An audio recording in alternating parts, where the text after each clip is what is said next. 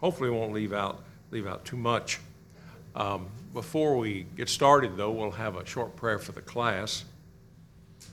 Dear God in heaven, thank you so much for the first day of the week. We thank you that in your infinite wisdom, along with your Father and the Spirit, that you revealed your minds to us in your word, and we are so thankful for this book of encouragement for your people 2,000 years ago, but also for us today.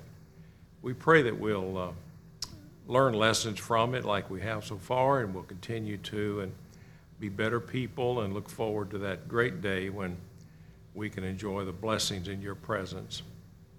We ask it all in Jesus' name. Amen. Pardon me. In chapter 21, the story sort of starts when we talk about the fellowship, the perfect fellowship with God and his perfect protection. And we know that as God's painting this picture, it's a physical picture, which is all we can understand anyway, as far as that goes. But it represents lessons and a message, spiritual message for us, meant to encourage us and for us to hang in there. So when he talks about, the New Jerusalem and the walls, the perfect cube, the 1,500-mile perfect cube, and all of the beautiful precious stones that he mentions there, the gates, the 12 gates, the symmetry, the beauty of all of that, it's for our minds to be able to make some evaluation so that we can have an appreciation for what those things represent spiritually. Do we know 100% what each of those things mean? No, we don't, but they mean something. And so if we can just walk away with a better appreciation of, even from our lesson this morning and on the Mount of Transfiguration, they saw that same John that saw that transfiguration is the same John who is writing this through the Holy Spirit's inspiration. And these are eyewitnesses of people who saw these things. So we'll continue in chapter 22 the glory of New Jerusalem, if you will. When he talks about in verse 1, get over there. In verse 1, and he showed me a pure river of water of life, clear as crystal, proceeding from the throne of God and of the Lamb. Every time I read this, I think my grandparents in North Central Tennessee, they never had at the end they did. They never had running water or nothing but outhouses and all of that. But I remember as a kid, we were down there, and our job, as we got pretty good size, kids, 9, 10 years old, was to go on down under the hill. They call it running water. We run down under the hill and brought back water in buckets. And that was the water we used for that day. We did it twice a day. And that water coming out of this mountain in my grandmother's place you could just drink the water. It was ice cold, and you could just drink it with a cup or with your hands when you're kids. We don't have any sense. You just drink it like a dog, and the water was wonderful. The water was wonderful. And I can't help but think of that when I read this.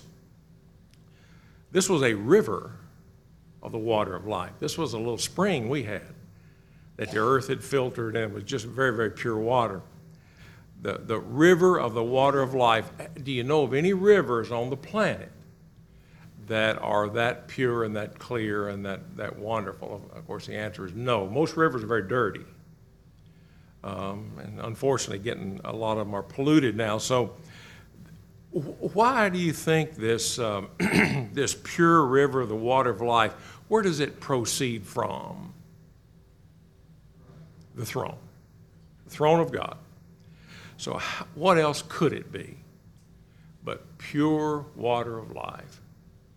Now, you remember over in John 4, when the woman at the well, when Jesus went to the woman in the well, was talking with her. It's one of my favorite interactions of Jesus with an individual. And it goes on and on, a good bit of chapter 4. And he was tired. He had emotions and feelings like we do. He slept. He was tired. He was thirsty. And the woman came to the well to draw some water. And what did Jesus say? Before you do that, could you draw me a cup of water? And she goes on talking about that. Of course, Jesus had a spiritual application. And what did he tell that woman? If you knew who was talking to you, if you really knew, well, we know the Messiah is going to come, and he said, I who talk to you am he. And I have the water of life, this water of life we're talking about here. And if you drink it, you'll what? You'll never thirst again. Is he talking about physical water? Is he talking about physical water here? No. No, he's not. Water, obviously, particularly in the desert, as we all appreciate, maybe more than just about anybody on the earth, unless it's the Middle East or something like that. We appreciate water, and water is the source of all life. And it says it's clear and pure, and it comes from God. This river, there's plenty. It's not a stream. It's turn on the faucet. We've got a leaky faucet here, and I hope you can get a little bit of that water. No, this is the river, the water of life, and proceeds from the throne of God. And after reading verse 2, I'd be curious to see what you think. In the middle of its street, and on either side of the river was the tree of life, which bore 12 fruits. I've read that hundreds of times. Where is this tree located compared to the river and to the street? It sounds like it's in the middle of the street. There you go. I think that's right. That this tree of life, we'll talk about what that means in a second, this tree of life is in the middle of the street. In the middle of and the water's running on both, and it has its fruit that comes over on both sides of the street. That seems, in this visual that God gives us, I think that's true. And then it says, this tree of life, which bore 12 fruits. One of God's favorite numbers is 12, it appears. And it bears this tree. We'll talk about what that tree means in a second, but let's talk about the fruit first. Each bears 12 fruits, every one each month. Each tree yielding its fruit every month. Do most trees bear fruit every month that we're aware of? No. 1 month, maybe. You get to some of the citrus, it can just hang on the tree for a couple of months or whatever, but generally not. What does that say? What does that imply? This fruit that's in the mid, this tree from the fruit tree of life, it's surrounded by the water of life. It's proceeding from God's throne. And these fruits, what does that imply? How many months in a year? 12. So what does that say? It's ever-bearing for sure. And what's so critical about that? I'm sorry, somebody? Eternal life-giving. Eternal life-giving. Ever-bearing. Eternal life-giving. Now, have we read about the tree of life before? Hint, Genesis 3, I believe. 2 or 3? 3, I think. Have we read of this before? We have. This, Adam and Eve were kicked out the garden, God put cherubim. Make sure nobody had access to that. nobody going to have access to this because you forfeited your right in the paradise of God because of sin. And he took that tree back to heaven. And we're going to have access to that again in God's perfect paradise. Only this time it will never go away. Ryan? So is it reminiscent of the same tree, Ezekiel 47, verse 12? I think so. Do you have that handy? Oh, would you mind reading that? Starting in verse 12, along the bank of the river, on this side and that, will grow all kinds of trees used for food. Their leaves will not wither, and their fruit will not fail. They will bear fruit every month because their water flows from the sanctuary. Their fruit will be for food, and their leaves for medicine. Leaves are normally. Do you get healing from leaves on trees? Generally speaking, no, not really. What do you think that means here, or what could it mean? Who has access? Let me back up one step. Who has access to the tree of life? Christians or non-Christians? Christians, of course. These leaves, Christians and their lives for 2,000 years have their influence, has Christ's influence, has it influenced the nations? You better believe it, Rick. That's absolutely true. So in a sense, and here again, we don't know 100%, but these leaves, have they healed the nations? In a sense, they certainly have. Our legal system, what's left of it, is based on biblical principles. We are this used to be a Christian nation. The influences of Jesus and his people, I think, has preserved this nation. These leaves, so to speak, have healed the nations.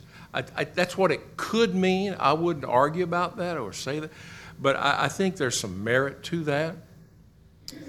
Now, this tree of life, if you would, I want to go to 1 Corinthians 1, verses 17 and 18. 1 Corinthians 1, verses 17 and 18.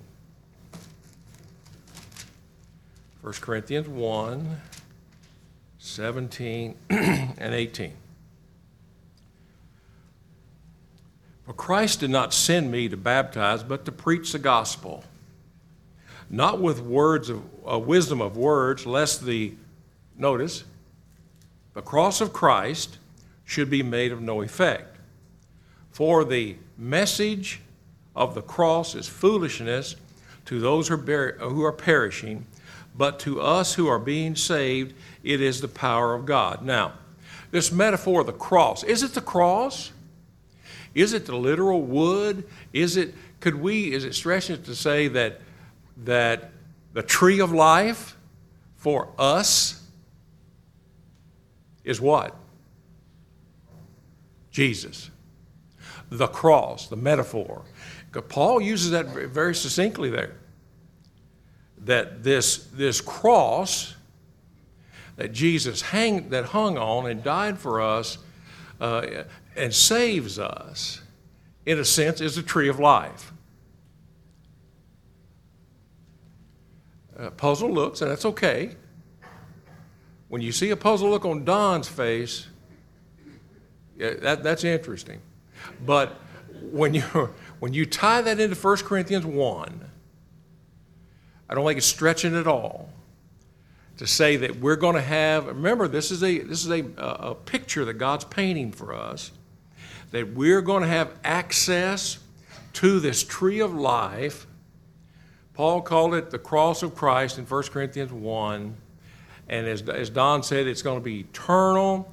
We're going to be able to share in its benefits, its fruit, the water proceeding from God's throne that never dries up, so to speak. And the influence of Christianity there in verse 2 has influenced the nations. I believe that's what that means. Now, I wouldn't, if you got some other thoughts on that, that's okay. Sean. No, I don't see how that's controversial at all. I mean, Jesus himself says, John 11:25, I'm the resurrection and the life.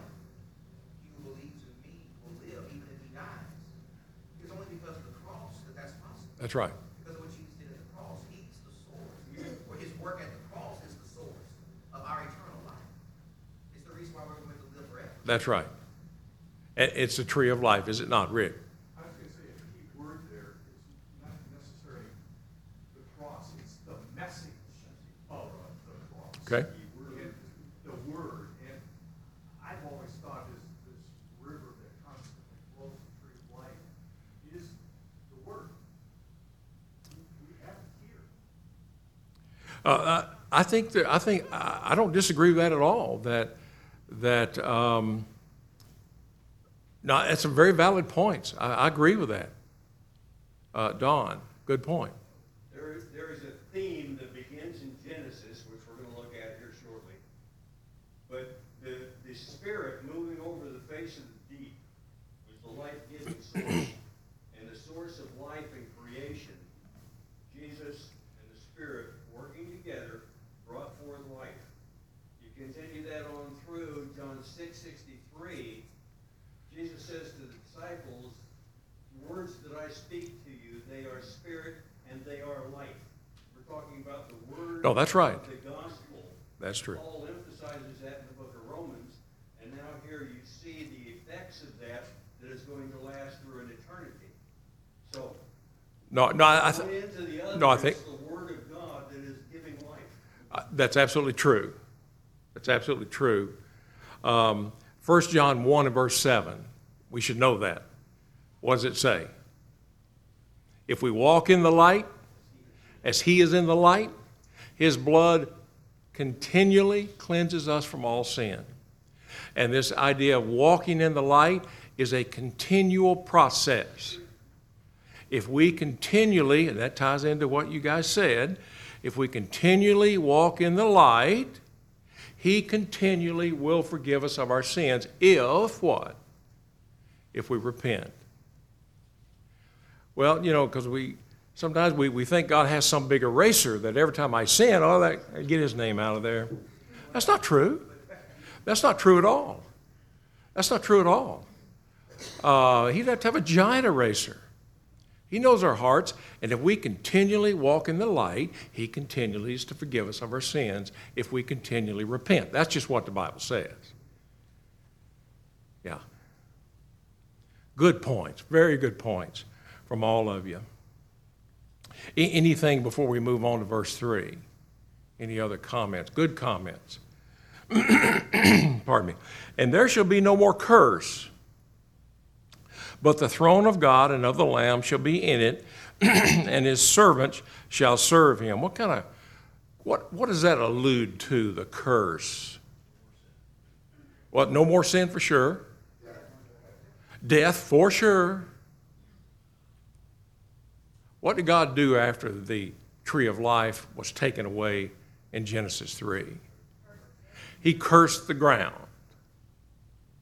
And he said, you had it pretty good here. You had it very good here, by the way. Now you're going to be sweating for a living. And this ground's not going to yield like it used to.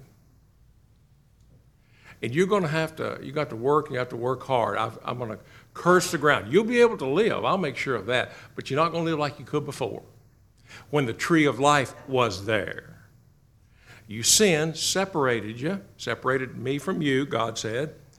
And that curse, the curse of sin, the curse of death, all these things are absolutely true.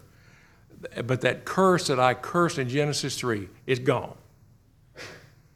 You have access to me forever. We saw that in Revelation 21 as well. Yes, sir? I believe God removed that curse of the ground at Noah's life. After the flood, he said he removed that curse of the ground from man. I don't believe that's true at all.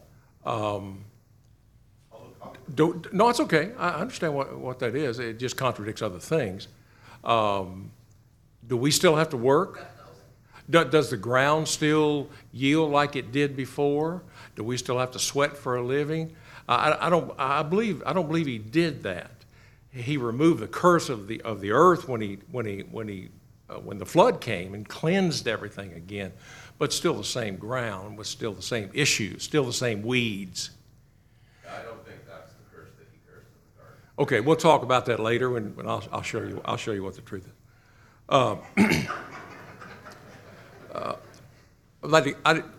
Never mind. No, I didn't mean to come across that way, but we'll talk about it for sure, for sure.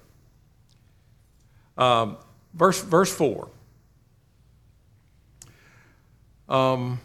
They shall see his face, and his name shall be on their foreheads. Literally, our names will be on his foreheads. On our foreheads? What do you think that means? And now compare that to Revelation 14 and verse 9. Somebody turn there real quickly and read loudly Revelation 14 and verse 9.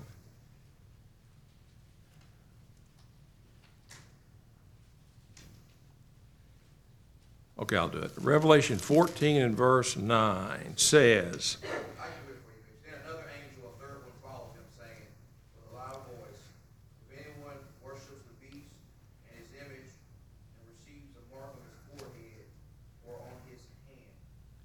do you see a compare and contrast there? Do you see what if you followed the beast, which was the devil, and Rome and all of that, you were stamped, if you will, with the mark. You were his. You were his. Now here we see that we shall see his face in this when we get there, and his name shall be on our foreheads. If you look at John 14 and verse 7, 3 John and verse 11, Acts 11 and verse 26, this name, to me, I think it means the name of Christian, his followers. This name that we've been stamped with,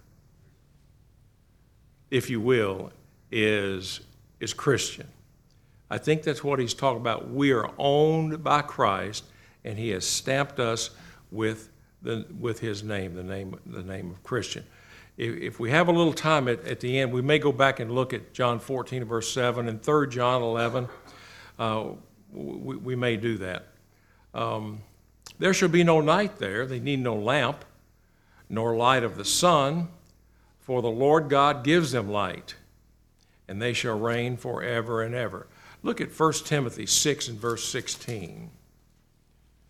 1 Timothy 6 and verse 16.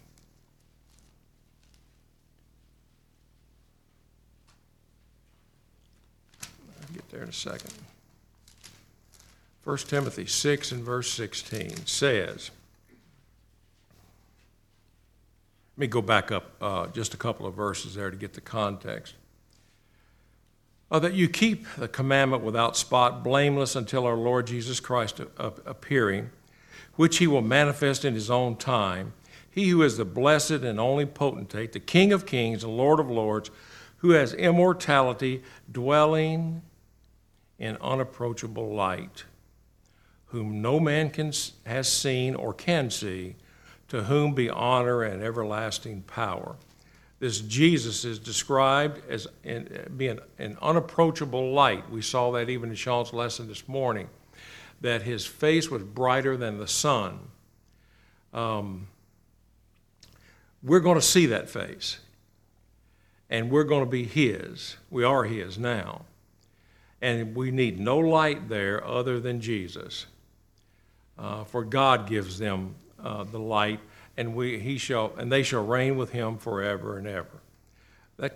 Any questions or thoughts on those first 4 verses? Okay, I see where we're headed. Then he said to me, these words are faithful and true. We can move. These words are faithful and true.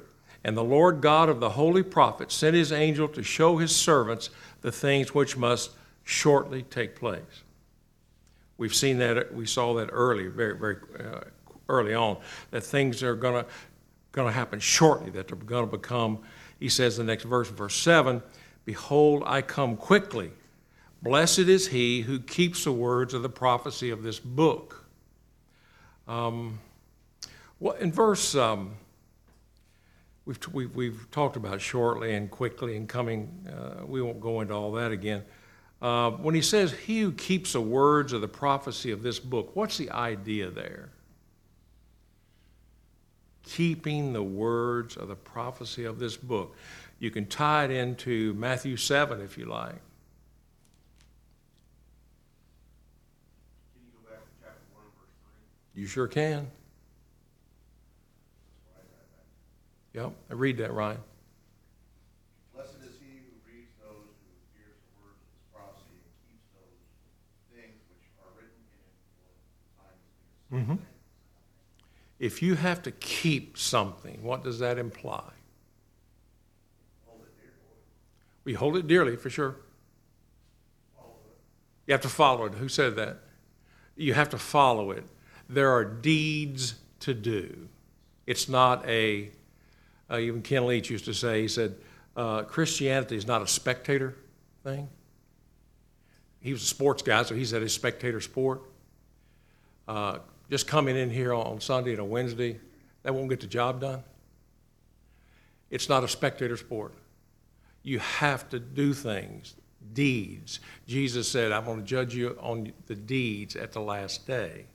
He says, I expect you to keep the words of this book, the deeds, the works. Keeps. Very important. Very important. Thoughts on that? Ephesians 2:10. Read that, Don.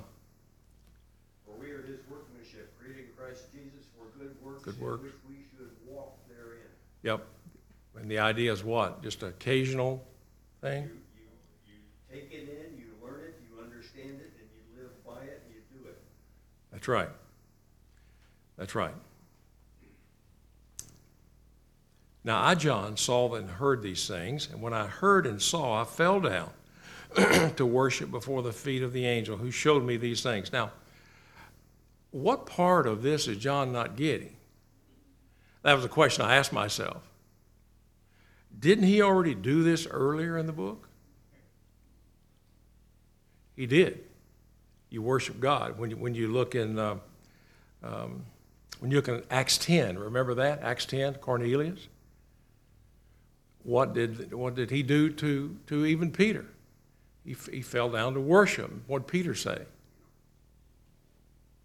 Stand up. Angels are created beings. Now, we're made a little lower, Hebrew writer says, than angels. That's for sure. We're not on their level, but they were created beings, and this angel was very quick to point out again, you worship God, and you worship God only. Angels are important. They're messengers. The Hebrew writer says they're meant to come and actually serve us, to help us get through this life. How they do that, I don't know. But that's just what the Hebrew writer said. But we worship God. We don't worship any angels. And there are religions that worship angels. That's not biblical. That's not biblical at all. Comments on that? John and Rick? John? He used the terms fellow servant. Fellow servants. Fellow servants. John? And also, when John falls down to worship, it just indicates how overwhelmed he is. Because, he's been told not to, and here he falls down again. He's so overwhelmed. I think you hit it right on the head, John. He was so overwhelmed by what he was seeing that he already did that. Anybody ever make the same mistake more than once? Of course. Sometimes you can be overwhelmed by a situation. And John knew better. John was Jesus' best friend on the earth. But he's in awe of him now. And these angels, you can imagine seeing all of this in this vision. You're going, I'm going in information overload here. And I'll fall down and worship whatever. I mean, I'm in such awe, Lance. Well, it's just like in the lesson this morning, that they didn't know what to do, so Peter opened his mouth.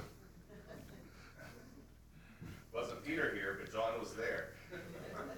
Good point. All three of them didn't know what to do. They didn't know what to do. And it's that pregnant pause, that silence, and silence can be deafening.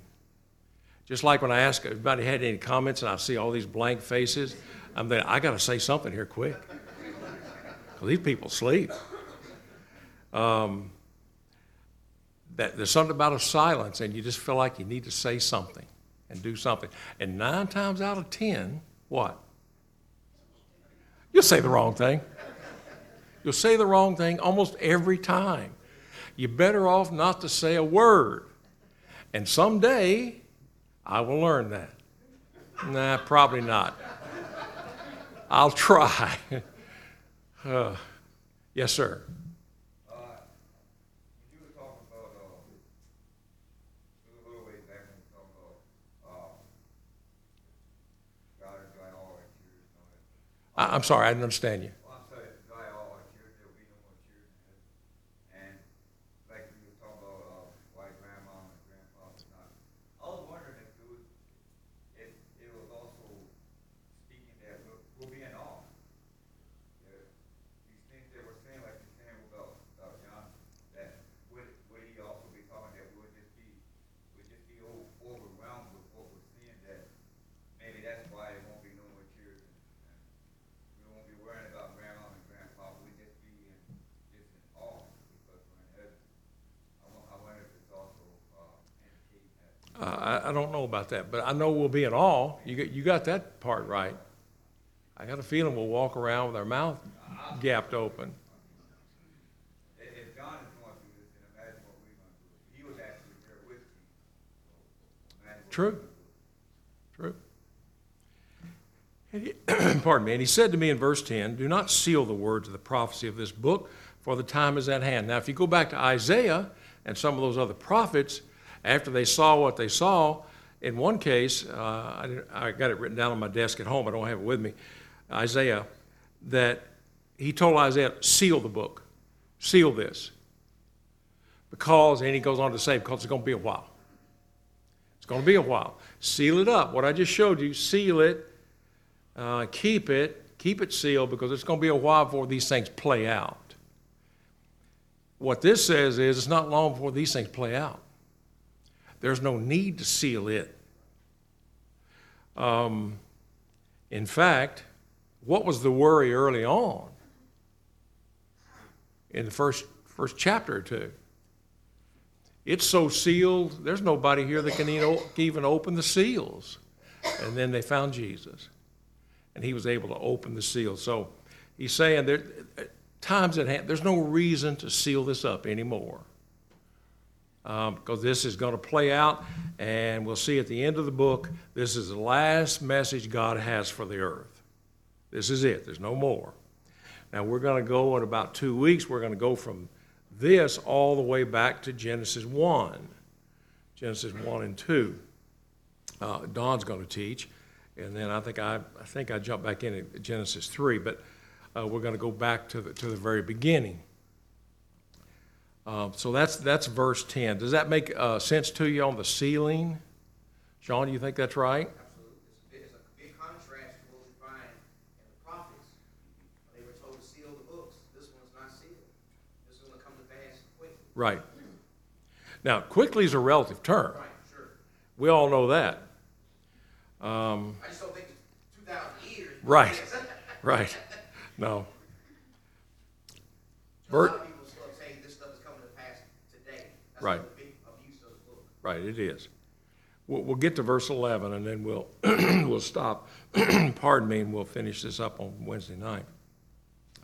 Kind of interesting that this is kind of thrown in right here. He who is unjust, let him be unjust still. He who is filthy, let him be filthy still.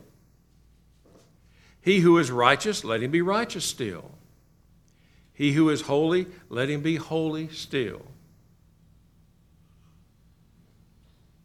I gave you a little, I think what I think it means up there, that there are no second chances. That if you're going to be, you do the best you can, but those who are going to be filthy, they're going to be filthy. Those that are unrighteous, going to be unrighteous. It's going to be on them, but there's not going to be any second chances when we stand before him. And the books were open, we just talked about, and another book was open. Too late. Too late. No second chances.